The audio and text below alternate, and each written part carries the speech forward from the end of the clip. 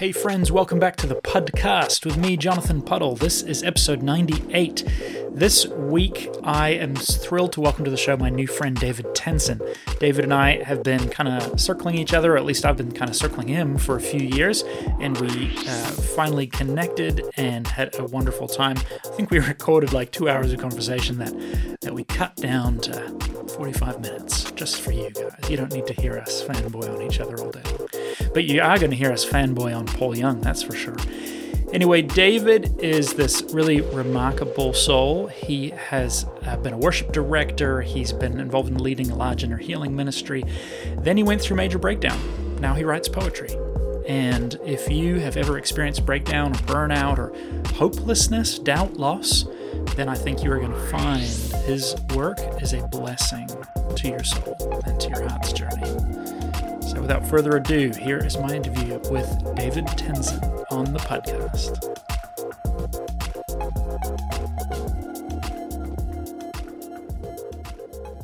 Okay, David, this is so wonderful. I'm so glad that we get to do this. We finally figured out the mutual friend who kind of at least put you on my radar a couple of years ago. Yes. And I've been kind of loosely following along. And I was just like, okay, I like where you're at. I like the things you're saying. And then I don't know if it was just the Instagram algorithm, but all of a sudden it began popping up these poems that you were writing just in the last little bit. I'm like, yeah, David Tensen, that's right. I've been following this guy for a couple of years, kind of not super engaged, but like every little while I'm like, oh yeah, that guy that our friend told me I should really be following because we're like on a similar wavelength. And then I started reading your poetry. And man, it wrecked me. I think the one that really grabbed my attention was that right in Advent, this one about Christ, at the breast. And I was like, ooh, man. And so I kind of double clicked back into your stuff. I'm like, okay, what's he doing? And then I'm like, oh, there's a book that just come out. And man, thank you. You're welcome.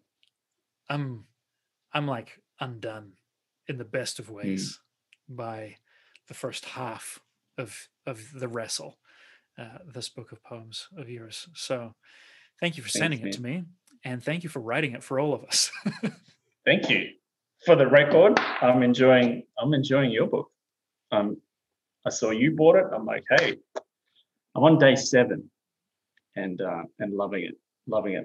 Looking forward to moving through it more and seeing a lot of similarities, similar journeys, similar language. So when I did my homework, I'm like, first of all, I'm thinking this guy says some words like I do, like heart and like stuff.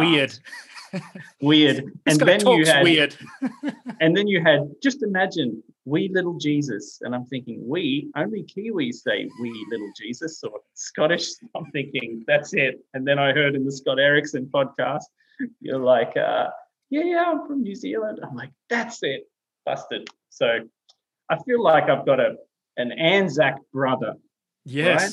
Come on. This Australian New Zealand Army Corps, May they never be called up again.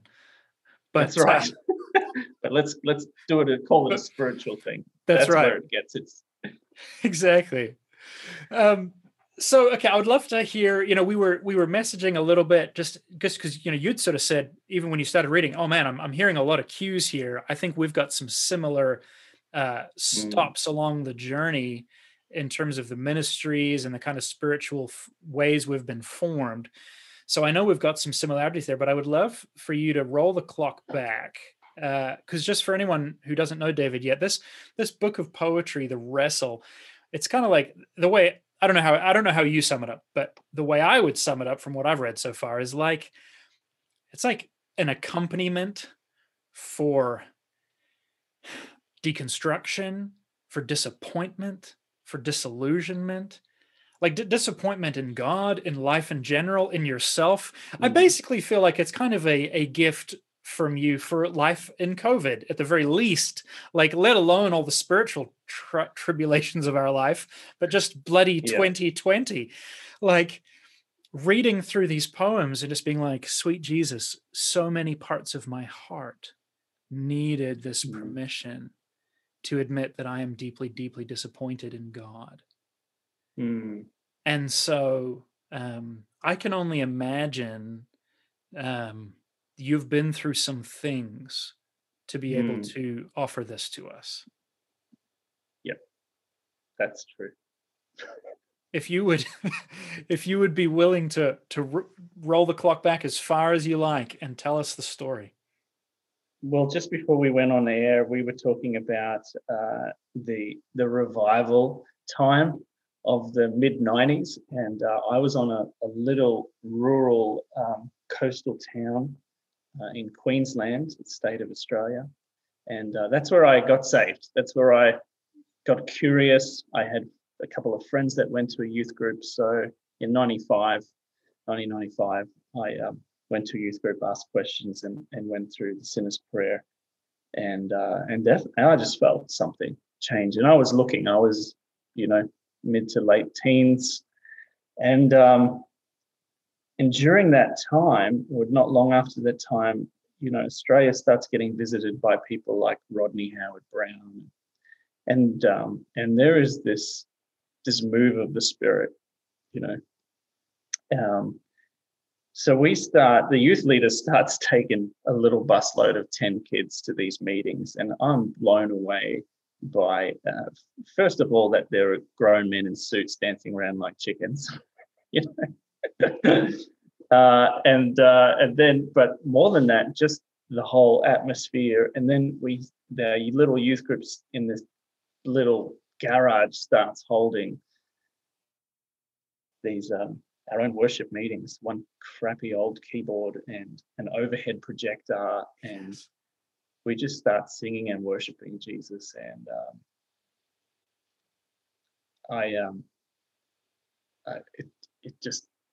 it grabbed me, it grabbed me. And that youth group grew from like 12 kids to like 90 kids in 6 months. And it was just crazy. And so I started getting involved really early too with that.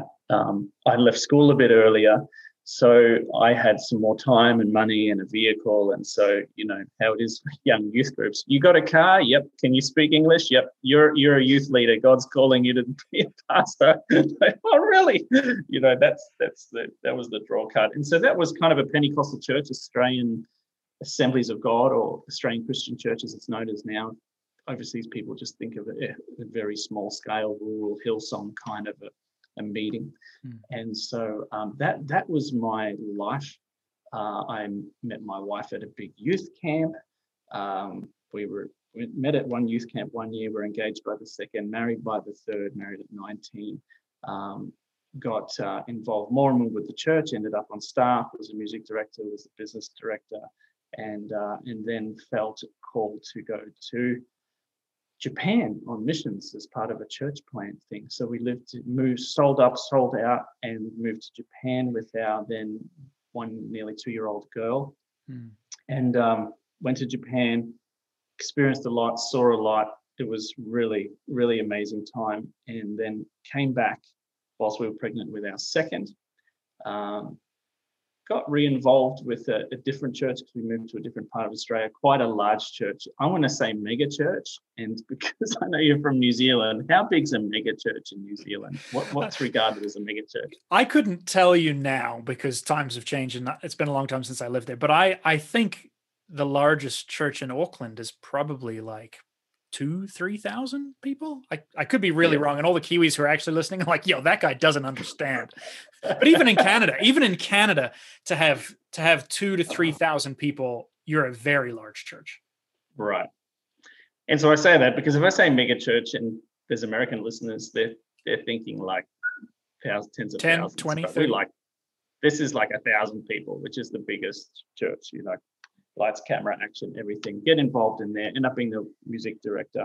And then, which you got to understand through my whole journey, Jonathan, I'm, at this stage in my life, I'm thinking, okay, if God's called me, then I need to climb that ladder. I need to get to the top of whatever it is. And because I don't know, that's the pursuit. That's what you want to build a career. You want to do it. You want to serve God. You want to be influential. It's all about the So mountaintop, baby. it's all about the mountain. It is. And some listeners are face palming themselves. So, what are you talking about? But I feel I can see across the camera. You know what I'm talking about. There's the nod. And so I thought, we had our third child, and all our children's birth were very difficult and complicated. But he ended up with meconian asphyxiation. Was airlifted to the local hospital, big hospital. Was put on ice to stop any chance of there being swelling of his brain.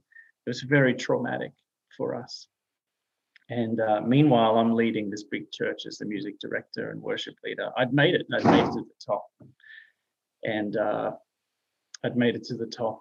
And I thought, oh, why do I feel so far away from Jesus?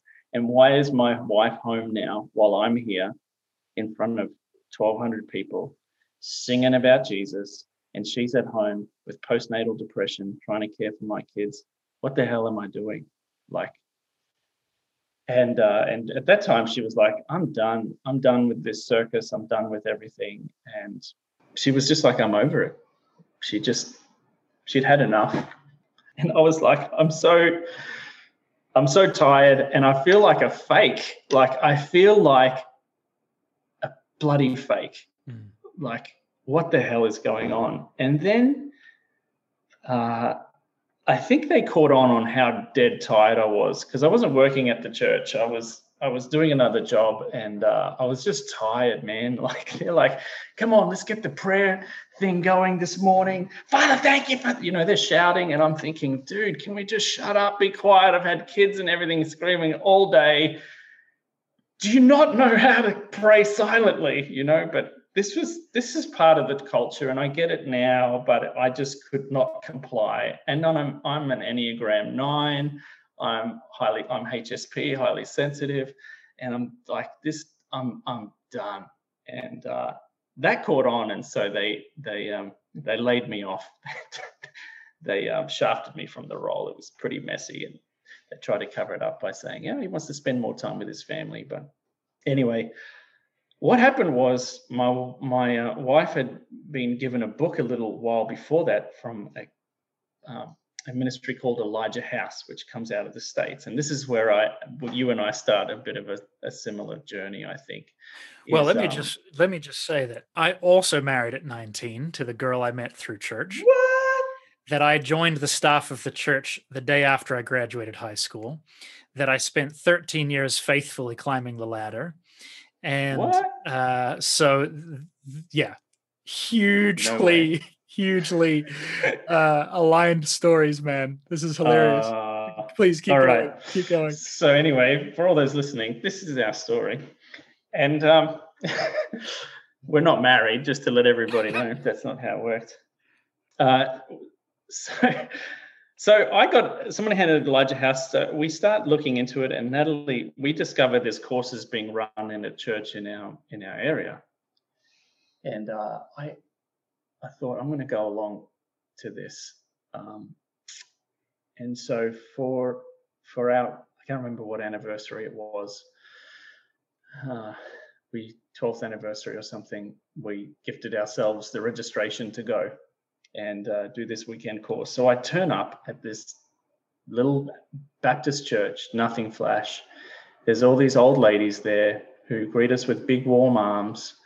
The worship they play is the karaoke style, and it's stuff from the 70s. And me and my snobby ACC kind of background, I'm like, do you guys not have real music here? Do you need me to play? Or I was instantly in rescue mode because I couldn't stand it.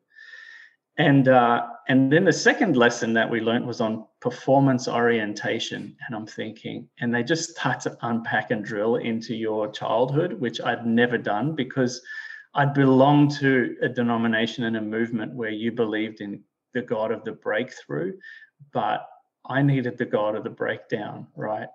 I needed the God who was like there with me. And at the same time, I'm started reading Richard Rohr and people who have a theology for suffering. And I mean, as much as a Enneagram 9 could, I'm starting to get pretty pissed. Like, I'm thinking, what the hell I've been robbed, mate? Like, you sold me half a cake and told me it was the whole thing.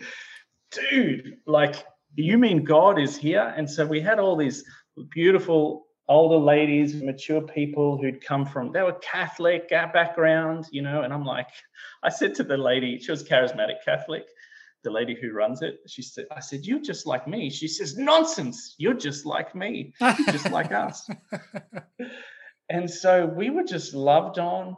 We talked about going through, Natalie said, I think I'm having a breakdown. They're like, that's wonderful, darling. That's wonderful. We can't wait to see what God does.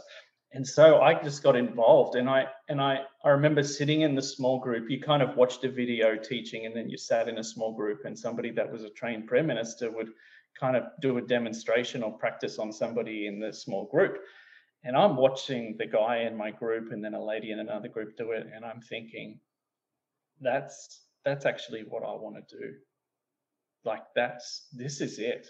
Like, this is actually what I want to do. I think I can do that. And I could almost see where they were going to go next, and I could feel the other person's pain, and I was, burden bearing and, empathetic. And I was like, this is my tribe. This is my people. And this is my thing. This is healing the brokenhearted, and with scripture and with Jesus, and I'm in. So within a year, I'm managing Elijah House Australia. And so then I get involved with prayer ministry. I'm running this, that Baptist church employs me on pastoral staff, and I'm helping in their prayer ministry room. People just walk in off the street, making bookings, coming to see us. Now, understand, I mean, my wife's studying counselling at this time. I got no counselling, but it's just like, I just thought this was amazing. And it was. And so that started a long journey for the next 8 or so years, maybe 10 years up until now, where so I managed Elijah House. And then what happened was a couple of churches are like, hey, can you come and talk at a camp? And then my name got around. And so while I wasn't managing it, I was spending weekends away, flying to churches all over Australia. I got to travel overseas, and I wouldn't just preach on a weekend. I'd come early or stay later and sit with the pastors and their leaders and really focus on getting them healthy. And so that you just end up with a bit of a name for yourself for that guy that you should call, to clean stuff up. And so that ensured we started a ministry, Leader Heart, for many years. We ran that, did a lot of online training, kept traveling, got involved with some more inner healing modalities as well, the Emmanuel approach, which you know about, Heart Sync, which you talk about in your book. And I was like, yeah, he knows Heart Sync. And so I just had the most profound exposure to seeing Jesus like do something in minutes that I was trying to generate from the stage for decades, en masse. But it meant that I had to sit with somebody for 3 hours one-on-one and churn through their garbage and sit in this and lean on Holy Spirit and what I'd learned. So that happened for years. And then Jonathan, I burnt out. I had compassion fatigue. I hit the skids. By that time, I'd been in India, South Korea, Indonesia. I just had been everywhere, and New Zealand as well. And I was just done. I was cooked. I was out, and it was like you always see the grace of God in hindsight, but it's like, hey, son, we've been working together for a while, and I want to see you keep going. But if we are to continue on like this, I'm going to be here, but you're not. And I prefer to work together. So I was out. Like, I had major back issues. I had major fatigue issues. I felt as if the life had been sucked out of me, and I just began to wrestle with God, began to get more ministry myself, just do the little that I could when I could, and just kept waiting. And those places are scary. I'm sure you've been there, where you just are like, I don't even know if I can be there anymore. Yeah.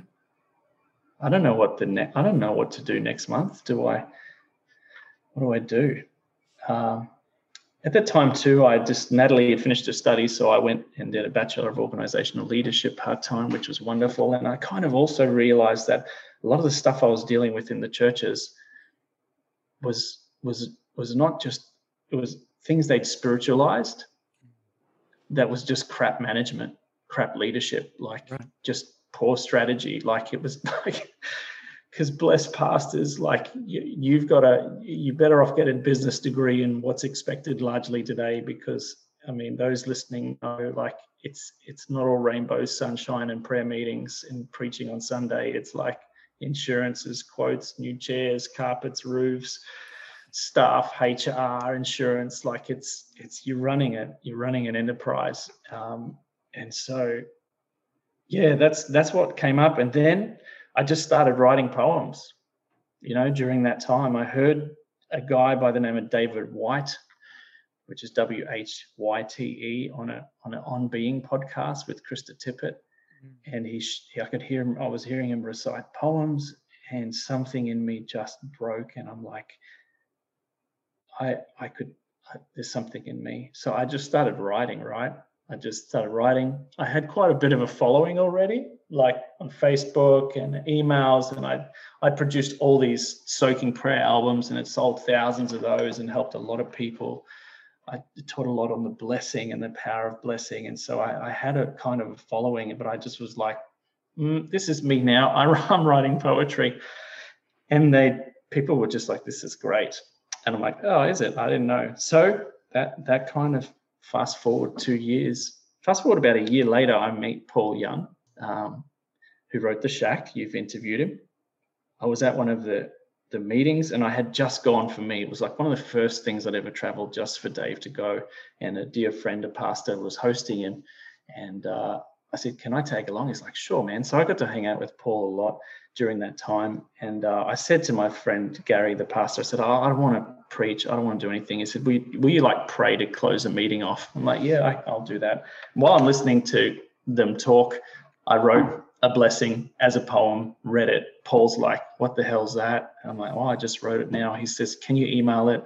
Can you text it to me? I said, sure. He goes, have you written others? And I read a couple. He's like, oh man, send me more. So for the next year, I'm texting Paul all my poems. He's like, can we please put this in a book? And can I please audition to narrate the audio book? Like, best-selling author wants to narrate my audio book. Let me pray about that. So he was incredibly gracious, and he was the voice of an elder that I needed, right? To go, hey, I believe in you. You can do this, and this is beautiful, and you have no idea the ripples that this is affecting and the people I'll send it to. Like, I'd send him a poem, and then he'd send it on to people he's just been talking with, and then he'd send me back what they said. He's like, you just have no idea.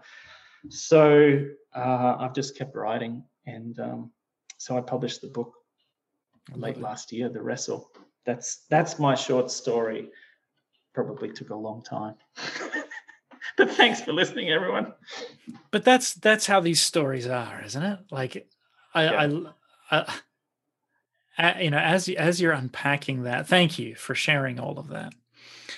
I can see so many connection points in my own journey. Even just this idea of that we stumble upon this new thing that must be it. That's what we're here for.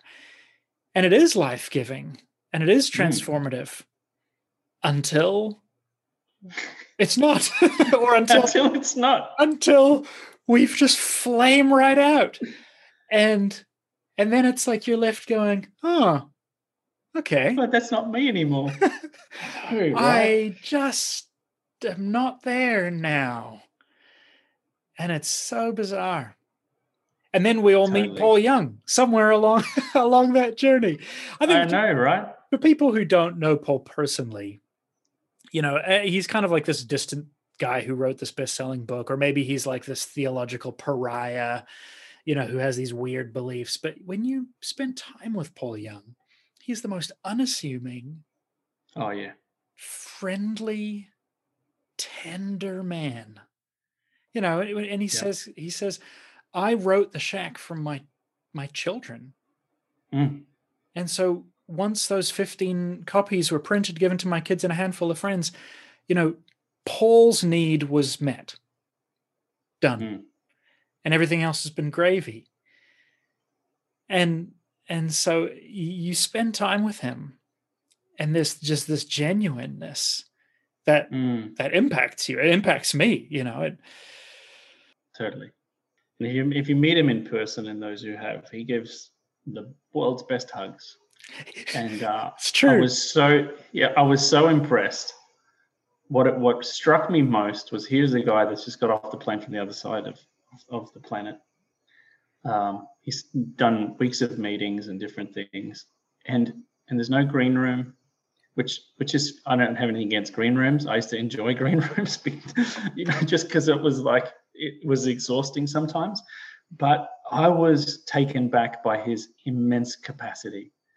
I said, where do you get your capacity from? Like, you talk, you share stories, people sob on your shoulders. Like, you just, where do you get this from? His answer was joy, right? And have you did you study I know you're sort of similar in the healing journey. Have you read stuff from the Life Model, the guys Jim Wilder and Ed Curry? And only by like derivation into through other works through HeartSync and elsewhere. I'm familiar with it, but I haven't done any of it first party. Yeah. So Jim Wilder's a neurotheologian, and their book Living from the Heart That Jesus Gave You is a great little book. And but they unpacked how joy works in the brain, that your brain has a joy center, and joy gives you strength. The joy of the Lord is my strength. For the joy set before him, he endured. So the thing that your brain needs to endure hard things is joy, and you create joy by creating belonging. Yeah. And he just had that. He had that in the Trinity. And there are men in my life, women in my life, where there have been moments where I'm like, all right, screw this God. Like, it's not so much, but especially earlier, I was like, all right, I'm either going to throw me under a bus or you under a bus, but one of us is going down. And it was meeting men and women who I knew God. An 83-year-old, I remember an 83-year-old missionary who'd spent his life in Papua New Guinea. I was at some family banquet thing, and they said, oh, can you say grace? And the moment he closed his eyes and just said, Jesus, I'm thinking, him. Like, it's not like, Father God, we thank you, Father. It was like, the moment you closed your eyes, you were with him. Like, I just found that. I just had met these people over the years, small encounters, and I thought, and Paul's one of those people. You just know. I don't know, Jonathan, I don't know how you feel about that, but I think the thing that strikes me is that they just know that they're loved. Like, they just have this deep sense of connection that is tangible. Well, I pick it up anyway. Absolutely. Like, I've spent time on the road. I've actually, a year ago, I managed a comedy tour. And so, yeah, I value, and I emceed and did all kinds of things, but I value those green rooms. And I think about what you just said about Paul, and I think about the capacity, because I've witnessed the same thing. I've witnessed he will be with every person that is in line, and it'll be 70% of the room, and it could be hundreds of people, and he will stay there till the bitter end, hugging everyone and hearing their story and honoring their time. And I think, what would I need to be able to turn up and not have a sacred space where I can hide and be able to be present? I would need to be utterly and completely confident in just being myself every moment of that whole experience with no pretense and no performance, right? Yeah. Yeah. Well, and what do I need then to have the confidence to just be Jonathan, take it or leave it? Well, I need to know I'm loved. I need to know Jonathan is loved. And I need to know that I'm Jonathan. Yeah. And so I totally resonate with that about those individuals, but I would also like to affirm it in you, because that is what came through to me in some of these, especially this first section, this first chapter, as I mentioned, that has just been wrecking me. That I'm like, this is someone acquainted with sorrows and with the lifter of our heads. I would love if you'd read us some of your work. Do you have any requests? You know what? Why don't I read? I'll read The Wrestle, which is the name of the book as well. And I might tell you a bit, but let me read it and then I'll tell you some background. Is that all right? Please. The Wrestle. I found you beyond the why, far from the why not, worlds from why me. You held a space for me, beyond answers to questions my pain had, as if you knew information was never going to heal or resolve or fix my suffering. Instead, you agreed to wrestle. Through many nights, never letting go, always with me just like you promised. Refusing to surrender, I eventually realized that wrestling with God was not a crime, that I was in fact being held, being healed, being transformed by finding you beyond answers, being blessed by holding on to you in my doubt and frustration and never letting go. And you never let go. And you overcame me in the end. And we both won. I smiled when I read that the other day because I didn't see it coming. And I've read you now pull that off quite a few times. There's a setup and then there's a twist. And the punchline gets between my ribs every time. And it's beautiful. Thanks, man. Poetry, I mean, I'm reading more, I'm learning more and writing a lot more. I've kind of got enough for my second book already. But they often will have a hinge, and it's easier to start a poem than it is to end. Like ending a poem in that Selah moment, you know, when it comes to you and through you, it is, it's almost addictive.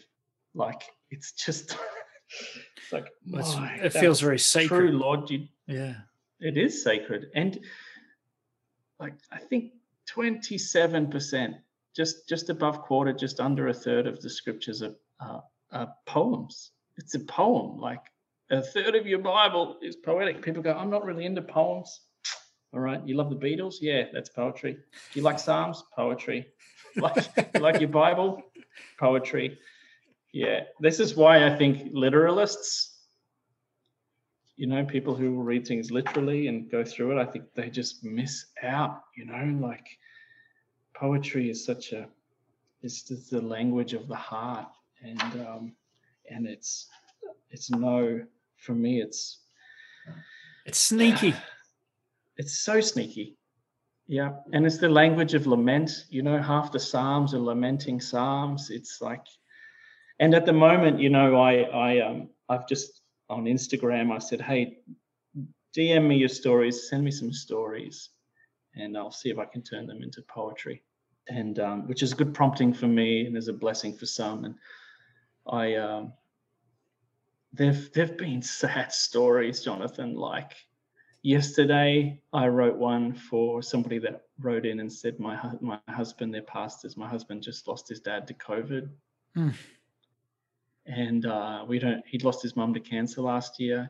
Can you write a poem for the funeral? I'm like, oh, and I did.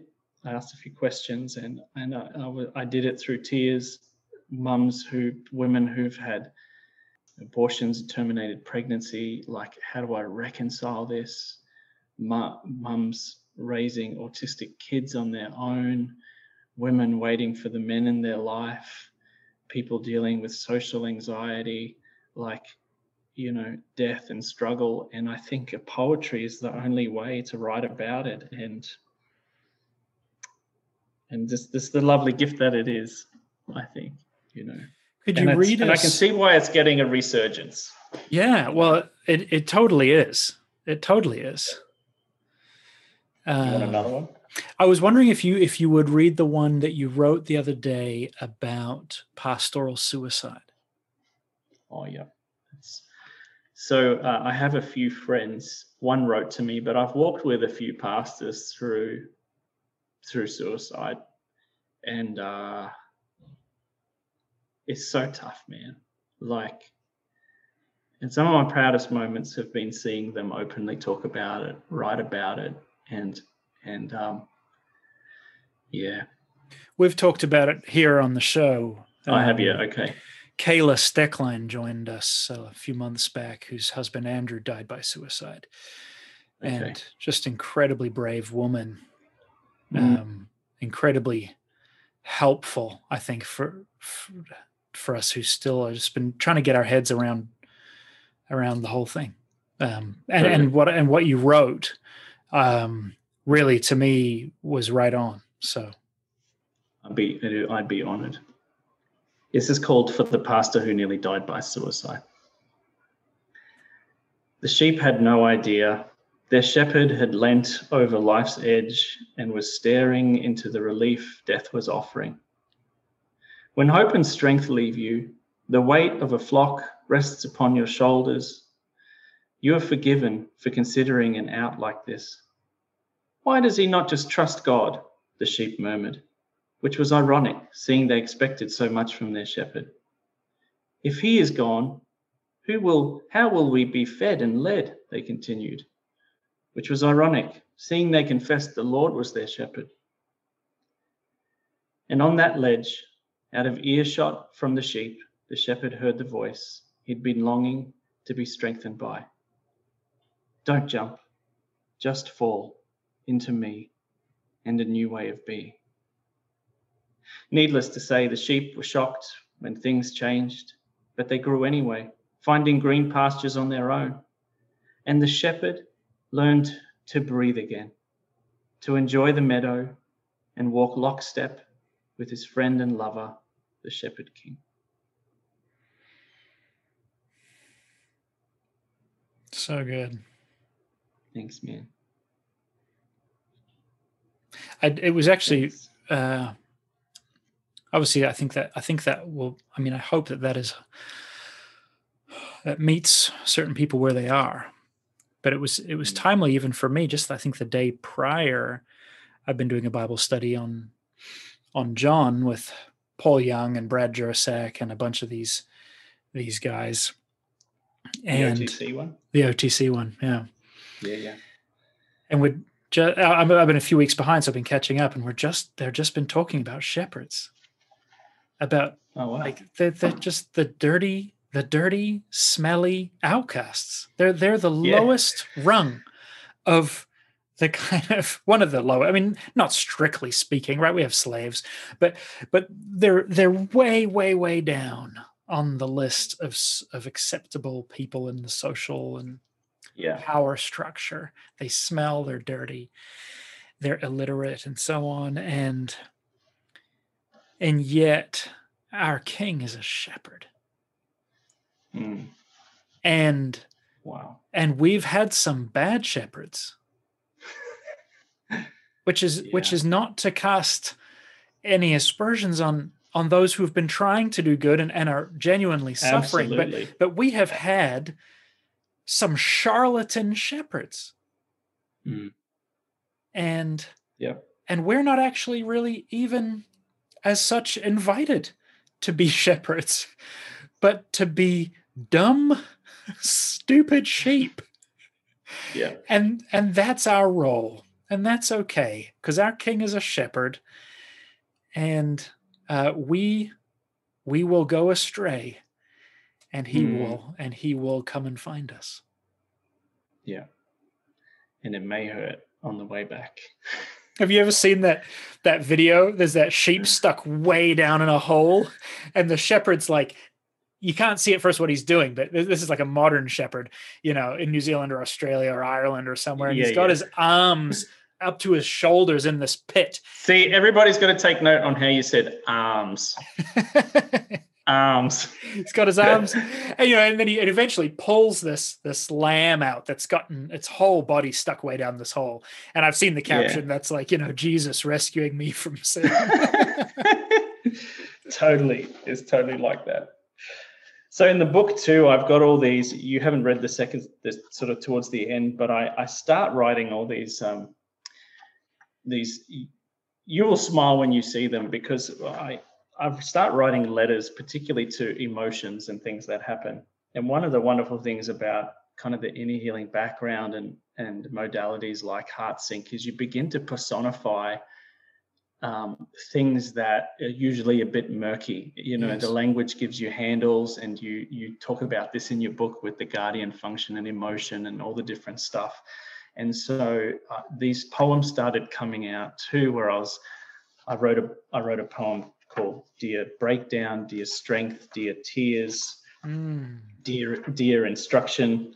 So let me read you, I don't know, I just feel this is for someone. And this is called Dear Breakdown. Dear Breakdown, when I saw you coming across the horizon, I braced myself.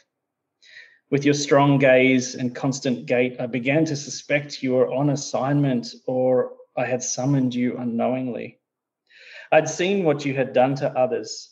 Their lives resembled wrecks. Many lost hope, all sense of pride. And you were coming for me now. Now I was unprepared. Sure, those people recovered and discovered they couldn't arrange galaxies with their false personas, but who wants to go through hell for that lesson? And yes, some claimed they loved deeper, laughed louder, and found their true selves, but who wants to submit to your painful ways? So much in me told me you are not welcome. Too many memories of failing and falling had me questioning your nearness once more. But then you had your way. I expected you to hit and run, but you were more committed than that. I had you all wrong. Sure, it hurt, and sure, I died many deaths, but you allowed me to see that I was never in charge, never that strong, never going to wake up to the presence of all things unless you came to my rescue. So thank you, Breakdown. Thank you. Yeah. Yeah, that's and I good. think this is that, we never want to go through those valleys and the breakdown, but what you get on the other side, what you find at the bottom of the ocean, like, is you, is God, is what's left. And you can see why the church fathers and other movements and denominations are, embrace it. Why Paul said you got to consider these things joy. It's part of life. And as I said before, I didn't grow up in a denomination. I wasn't baptized in a denomination that had much of a theology for suffering. And so learning over many, many years, as you have too, and I can read it in your book and the guests that you've had, about trauma and how trauma can be the bad things that happen to you, but also the absence of the good things, the trauma of unmet blessing, the trauma of unmet needs, the trauma of the things people didn't do, the traumas of neglect. And it's just been a wild and wonderful journey. Painful at times. Bankruptcy, we went through bankruptcy, that sucked. nearly lost children in birth. That sucked. There's just a lot that sucked. But you get to mature and you get to enjoy, fall into yourself, Yeah. discover yourself. And it's so much bigger than, those platitudes, right? Because we would gloss over that stuff very quickly. Totally. Well, it was very difficult, but I'm thrilled at the chance to persevere and grow my character, and thank you, Lord, for this opportunity.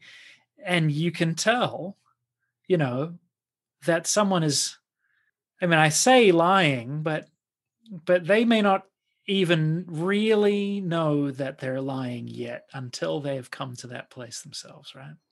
They have some very clever guardians. Well, you have to survive, right?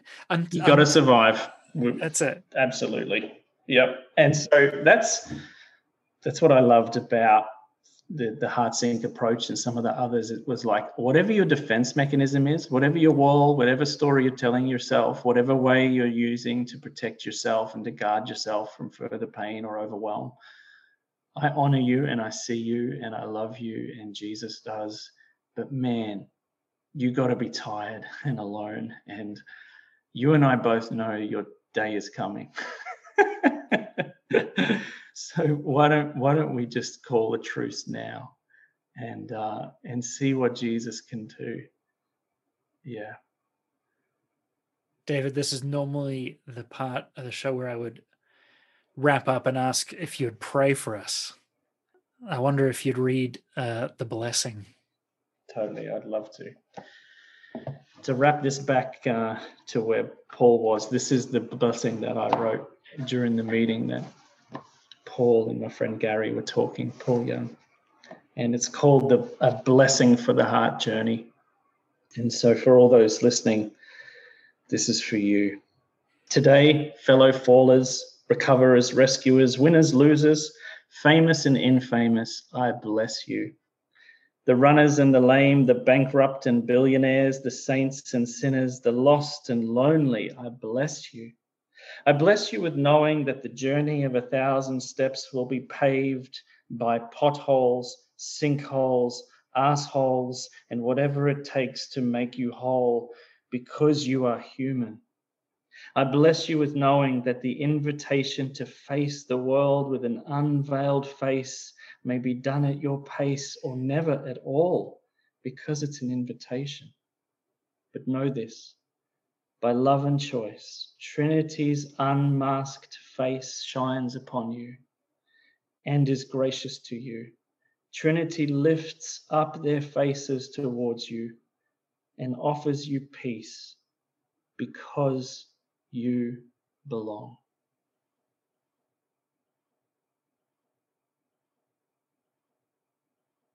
Thank you, David. Amen. Man, when I first read that poem, The Blessing, I just broke. So maybe you're sitting there wiping snot out of your beard or your beautiful feminine non-bearded face. I don't know. But either way, go and check out David's writing.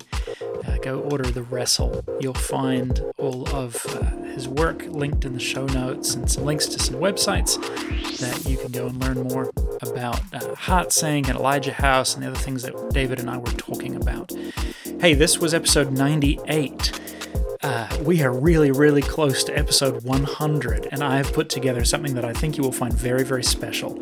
I assembled a panel group of incredible thinkers and feelers and experts and question askers to talk all about Jesus and trauma.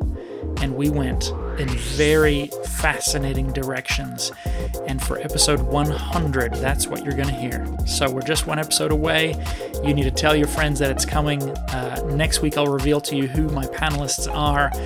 And trust me, you do not want to miss out on episode 100. It's actually, I think, going to be split into 2 episodes because we went for like 2 hours.